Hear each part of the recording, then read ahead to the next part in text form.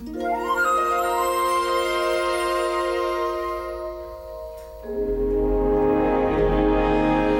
choose to go to the moon.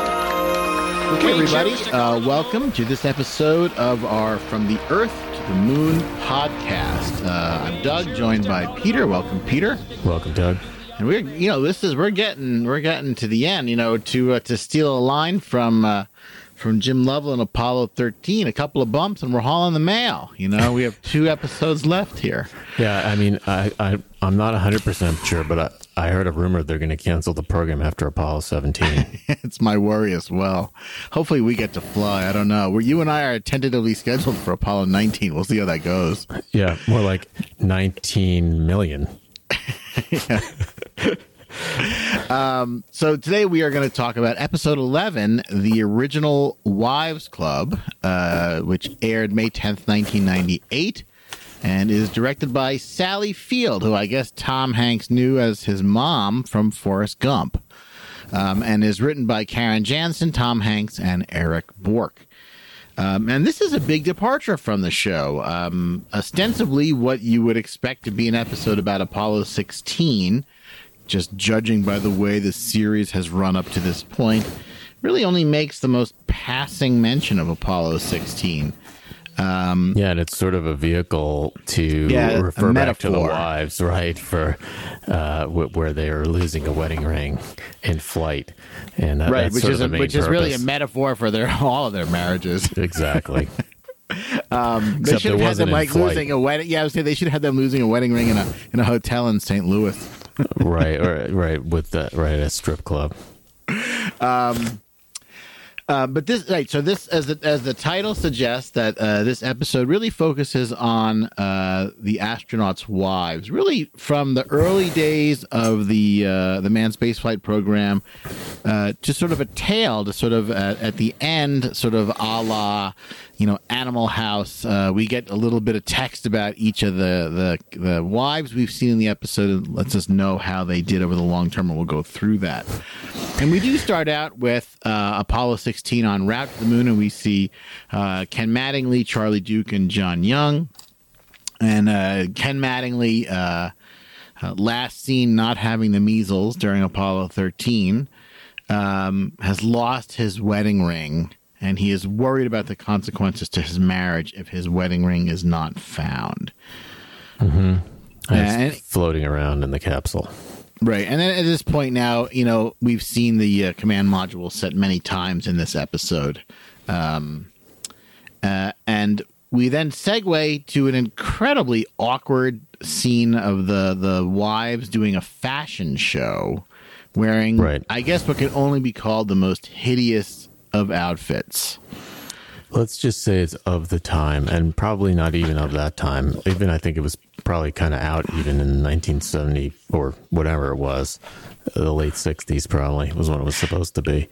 And one of the points, I think, of the fashion show, too, is that, well, some of the astronauts' wives are attractive. Many of them are not. Like, these are, middle-aged women who have had a couple of children, and they're a few years past their prime, and they're kind of being dolled up for the press, and they are clearly very uncomfortable with this fashion show, several of the wives. Yeah, and basically yet another recurrent metaphor, right, in the episode is they're basically trotted out in front of the public, done up, and in a forced way, right, and paraded out on stage. And the fashion show is also a metaphor for their entire public life and what they have to go through all the time. And they're not all as comfortable with it. Some of them more so than others. Some of them are more, you could say, in reference to the Mercury astronauts, some of them are more John Glenn, smooth, and some of them are a little rough around the edges. Right. And what was I going to say? They're only sort of discussed in light of their husbands, right? Right. Pat White, wife of Ed White, the first American, to do a walk in space. Like their only context for the viewer is their husband's accomplishments. Right, it's Mrs. White. But it's harder for us to watch because things have changed. it's 50 years later. Things are not the same socially, and so it's a little tougher to watch now, because I mean, women weren't expected. They didn't have equal ability to do things like have a career or go to school. Right, fly military jets. Right. Or, even in certain everyday things, access was quite restricted. So of the time, it's a little different, but I think that they're clearly, many of them are very uncomfortable. And, the whole point of the episode is to show that the astronauts weren't the only ones that sacrificed, and see things from the wives, from the home viewpoint. And I think the wives, I mean, reading about this, and there have been other shows about this, obviously, but, I think some of the wives had very diverse takes on it. For example, Betty Grissom said many times, and, for example, Tom Wolfe talks about this in The Right Stuff, and you see this in The Right Stuff film, Betty Griffin felt that, she was owed. Like, She was owed for all the suffering that she went through in Gus's career, and, they wanted to capitalize on their fame to the extent that they could. Like the astronauts, even in the later groups, shared in the Time Life contract, and were getting money from interviews with Life magazine, and whereas some of them wanted nothing to do with the limelight, i.e., Jan Armstrong, or Pat White, even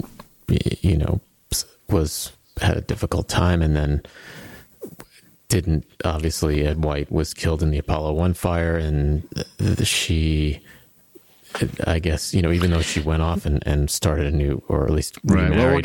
Don't give it away. Yeah. But actually, the Pat White character is almost really sort of, I guess, the Pat White character and the Susan Borman character are kind of the two that are most focused on in the episode. Well, Lovell also, because she's the one that handles. She's perhaps the most comfortable.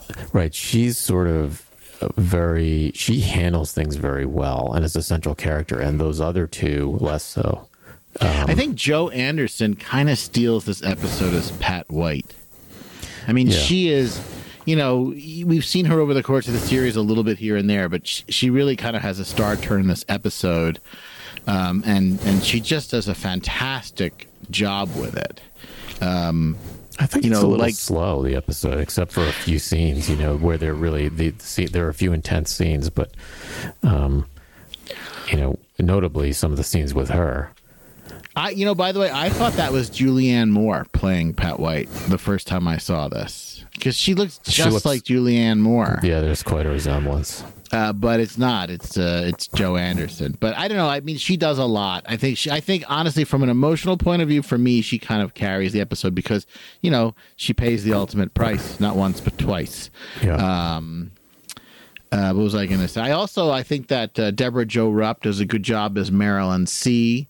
That's Liz Perkins as Marilyn Lovell. Mm-hmm. Sally Field, I don't know if you noticed, has a small bit as Trudy Cooper. Mm-hmm. And Rita Wilson, of course, plays Susan Borman. Right.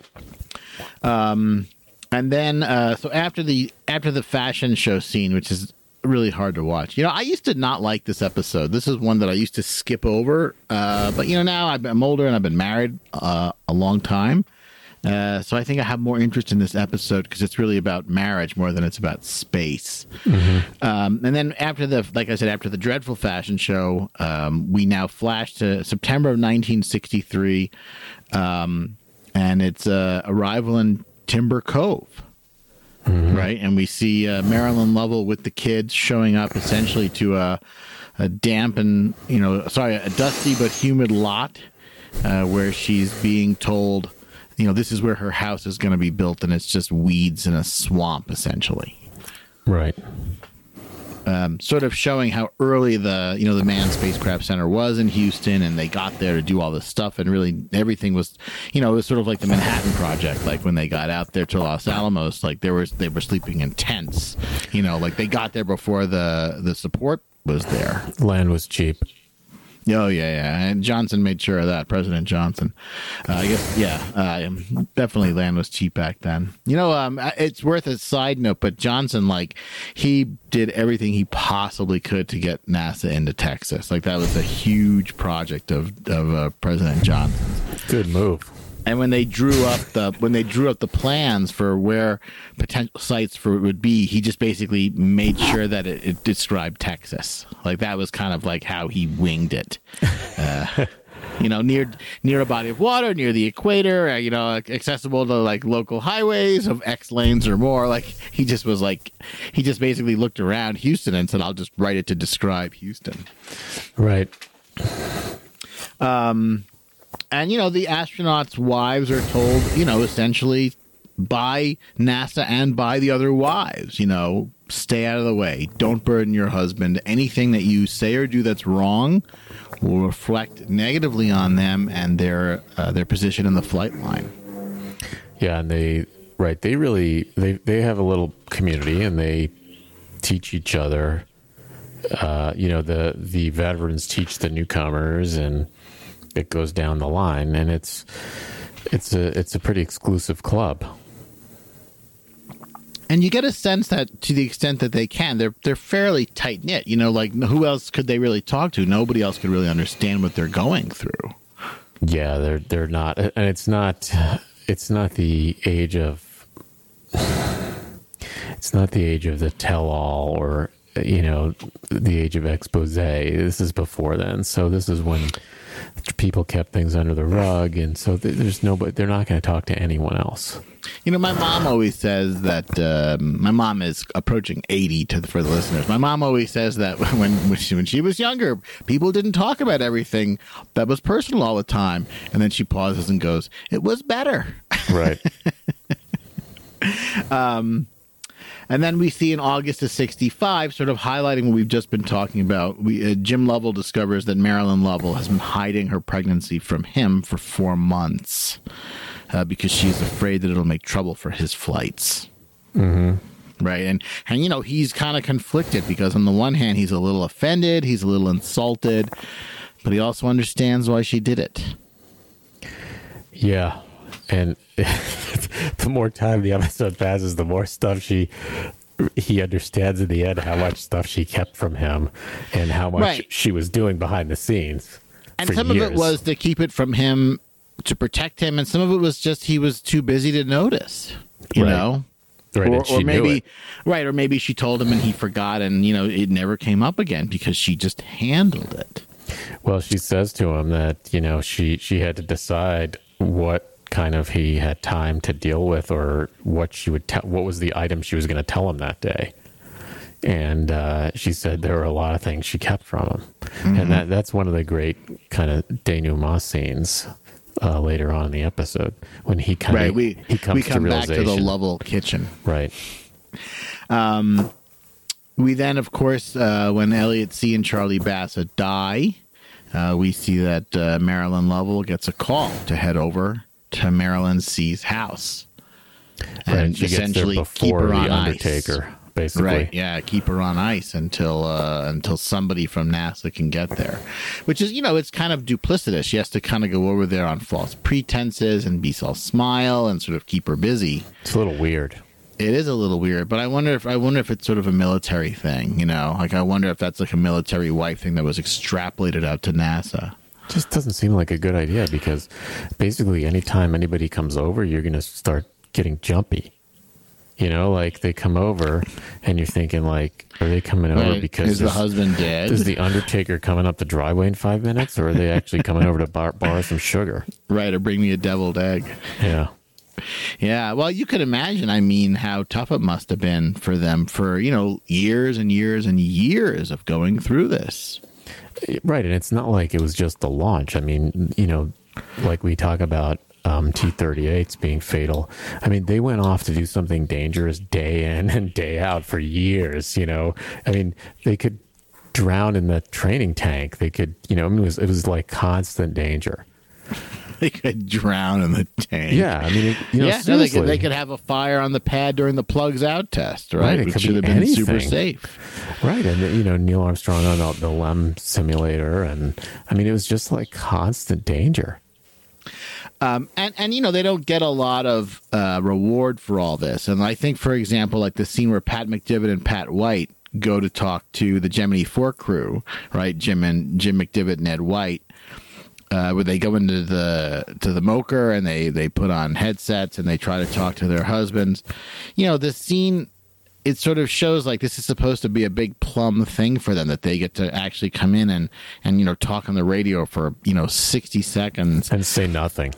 Well, and say nothing. And it's also kind of clear that their husbands are kind of like irritated by this. Right. Push the button, honey. Honey, push the button. I can't hear you. Like they don't really have much to say. Like, like it's kind of like this awkward moment, and like everybody's listening. Like, what can they really say to their wives when it's, when everybody can hear it? And, Right. it's just like some sort of like pablum, as you like to say. Right. Well, they know that it's BS before it even happens, whereas the wives have never probably been there like that and are ushered in with, their hair getting caught in the headsets. I mean, it's just Right. It's just to show that they're fish out of water. it's so awkward for them being there. And, I think just the husbands know it's like kind of a stunt, or it's going to happen. Right. A little dog and pony show for the press. Right. So they can go out and then give a 60-second press conference after they talk and say how wonderful it was. Right. They're more like, listen, I want to eat my Ziploc bag of pureed turkey. So let's get this over with. And I've got to pee. Right. And I just leaked urine in the thing, the seal out of broke. my condom catheter. Right. The seal broke, and I gotta get some. Right. Oh, by the way, your wife is on the line. Yeah. I just peed in Ed White's face. No wonder he was climbing out of that capsule. And then we sort of jump forward where Pat White gives voice. And this is supposed to be, very unusual. She actually gives voice to the fact that she is afraid for Ed. Right. And she worries that he could die. And then in perhaps the most heavy-handed metaphor of the episode, a match is lit.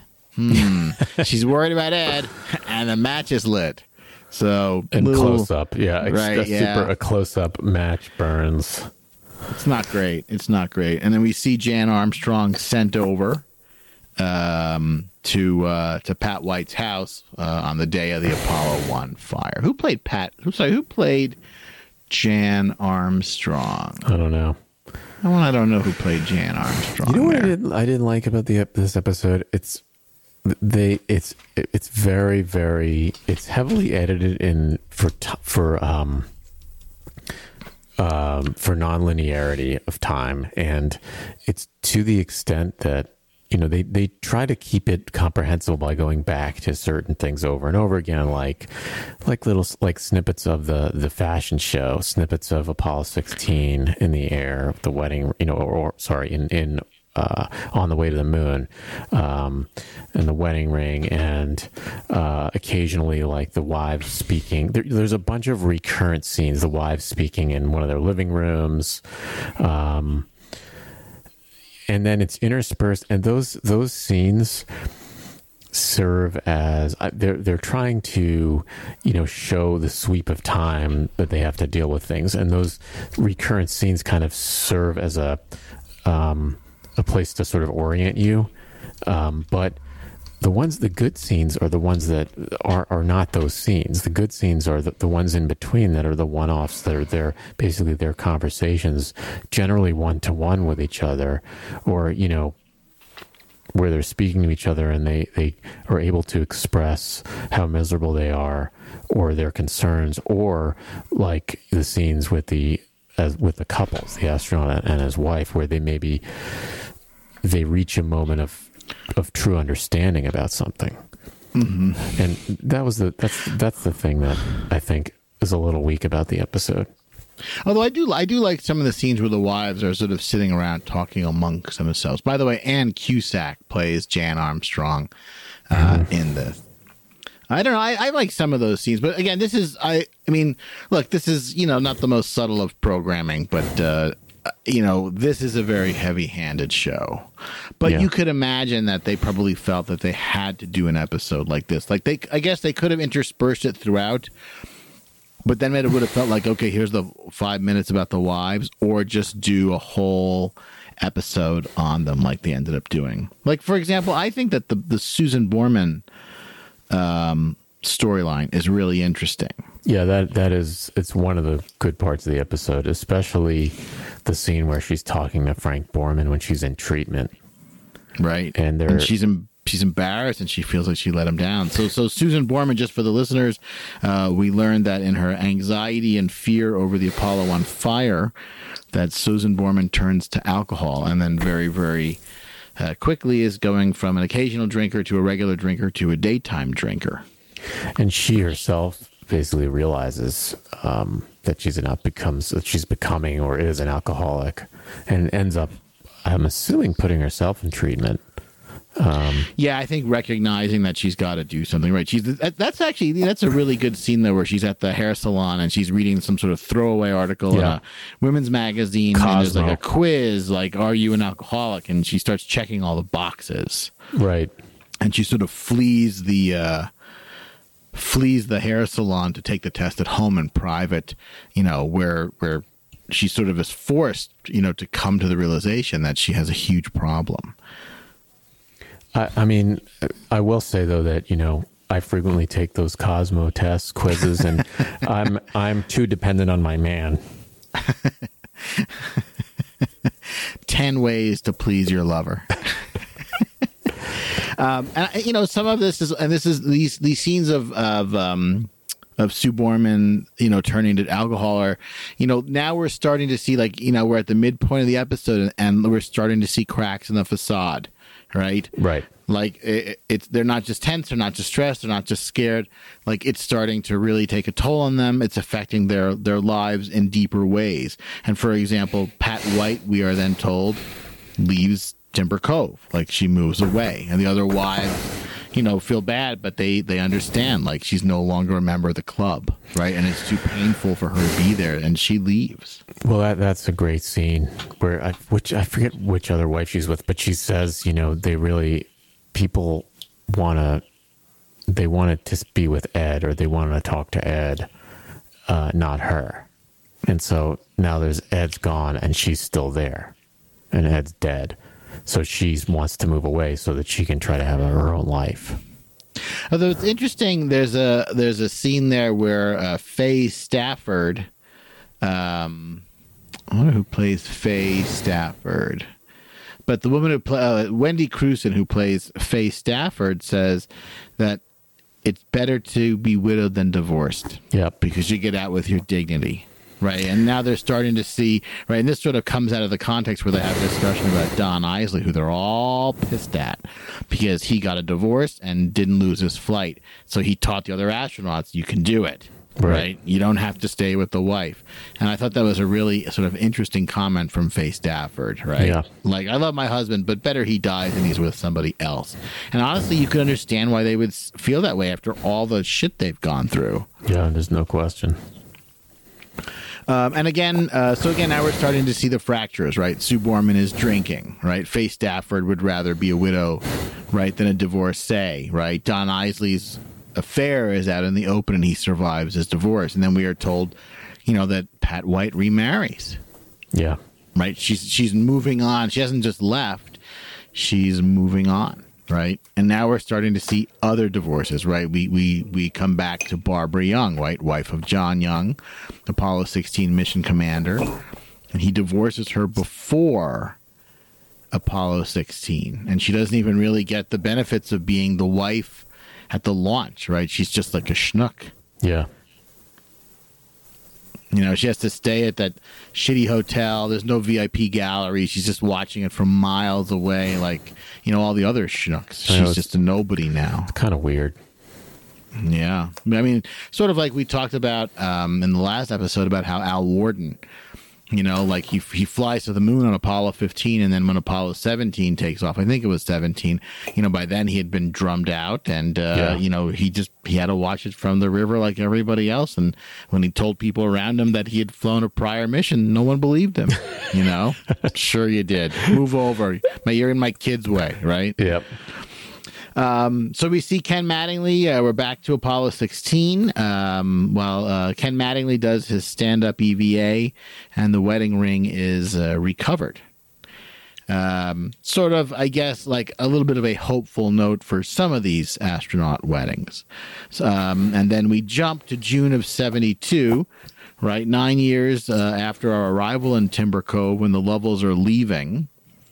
And, that's the scene that you were alluding to where Jim sort of really, as they're cleaning out their house for the last time before they leave Houston, Jim realizes the extent to which he missed his kids' childhoods and the extent to which Marilyn just had to shoulder an incredible burden on her own. Right, and he didn't even realize, and that's a very good scene too. And also they're the surviving, they're one of the few surviving couples, right. I guess. Right, I think that the end of the episode, which we're almost to, is I think like one of the most shocking parts of the episode is how many of them divorce. Right, right, and you kind of get a sense that Lovell is embarrassed, and a little ashamed. But he understands why Marilyn did it. Yeah. And that scene sort of ends with them kind of, it's implied that their marriage is now the stronger for it, and he has a new appreciation of her. Yeah. And then we cut to the Institute for Living, where Susan Borman is an inpatient undergoing rehab. And she sort of confesses to Frank how ashamed she is, and she's afraid that she's embarrassed him. Didn't live up to his standards. Right, and Frank sort of has a moment of understanding and a similar sort of moment of realization, and he feels obviously guilty himself. And that's also a good scene. And Dave Andrews, who plays Borman in this episode, he's played Borman throughout the show. He does a lot. Borman is, by all accounts, a stern guy and kind of a difficult person. And, this is kind of the one time in the episode, in the series, where you kind of see a more warm side to him. We've seen him be thoughtful during the Apollo 1 hearings, but This is kind of the first time we see him warm, and you could kind of, perhaps for the first time, see why maybe she fell in love with him. Like maybe this is the side of himself that he only showed to her. Right, no one else saw this. Right, he shows vulnerability to her, and he really feels responsible. Like it's a very good scene. It's very well done, and he's excellent in it. And he realizes that some of this is his fault. Yeah, he's responsible, and he looks exactly like Frank Borman, as we. He really does. I think the real Frank Borman's a little shorter, but he really does look like him. It's amazing. And then we return to the fashion show, I believe, at the end. And then we get a little roll call, right? Pat White, we are told, committed suicide. 1983. Yeah, she didn't come to the astronaut wives reunion. Marilyn C. they lost touch with her. Jane Conrad divorced. Jan Armstrong divorced. Faye Stafford divorced. Much later, by the way, Armstrong divorced in 1990 something. Barbara Young divorced. Pat McDivitt divorced. Yeah. Lovels and Borman stay married. So the astronauts we focused on really just, of the ones that they focus on, obviously there's a lot more, but the couples that the show has focused on, overwhelmingly end in divorce. Right. And so the episode, sounds weird, but it ends strong in not a good way, but it ends well in terms of impact, and it makes its point. Yeah, and you kind of get a sense of a lot of years of tension and stress and strife, and nobody can live in that sort of crucible forever without having a break at the seams in one way or the other. Do you know what I mean? Like, Of course. it's surprising that there were so many divorces at a time when divorce was super rare. Yeah. Right? Well, it This took is- some of this them a is long the- time. I mean, look at Armstrong. I mean, it went into the 90s. You know, And a lot yeah, of them and divorced in the 80s, too. But it's funny because this show, for example, in contrast to The Right Stuff, like The Right Stuff has overt scenes showing and discussing astronaut infidelity. Yeah. Whereas here, like, it's handled a little more obliquely. Like, there's talk of Don Isley that, they don't actually show really Don Isley off with this other woman to a large extent. But this was rampant throughout the astronaut corps, and all of the astronaut biographies that I've read talk about this.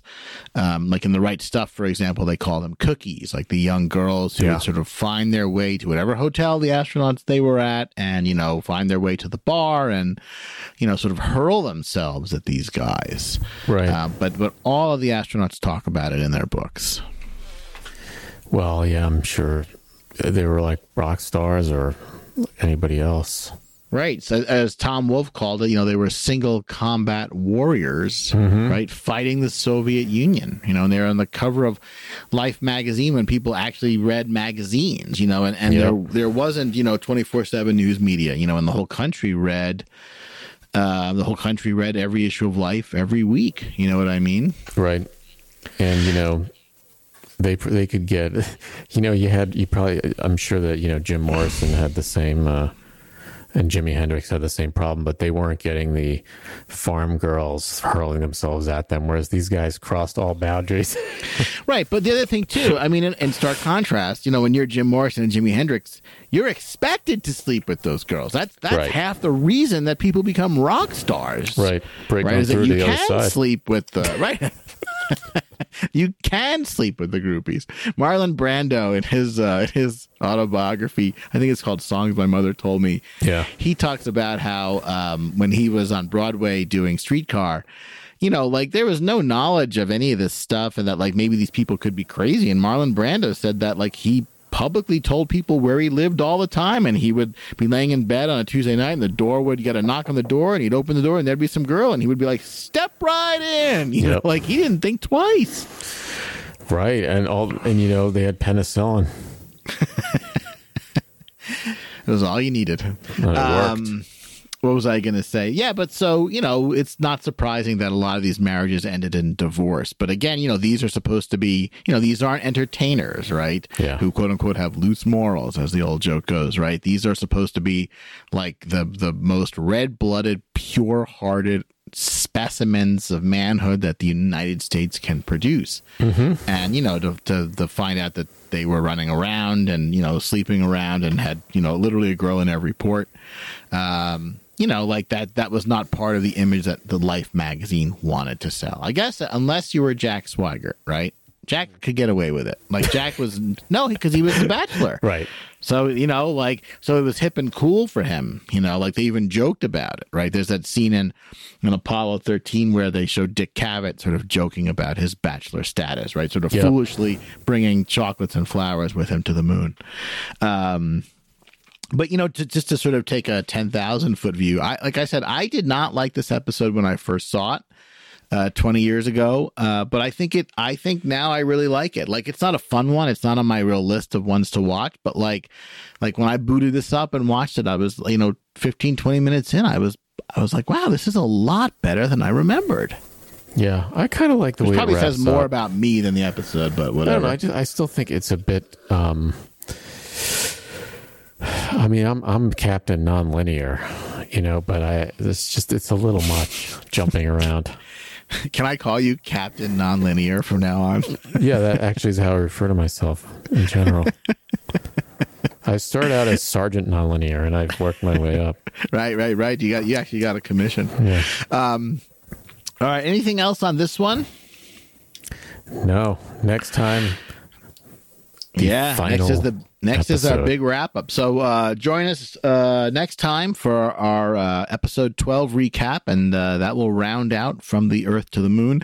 As always, we've included links to scenes from the episodes that we're discussing, as well as relevant scenes sort of showing the real events described in the episode that we're discussing as well. Yeah, and all right. Check out our other podcast, which is Popcorn Drink Combo. Yes, please check out popcorndrinkcombo.com. It's really good. It's broad, and we cover a wide range of new and old films. See you next time. All right, thanks.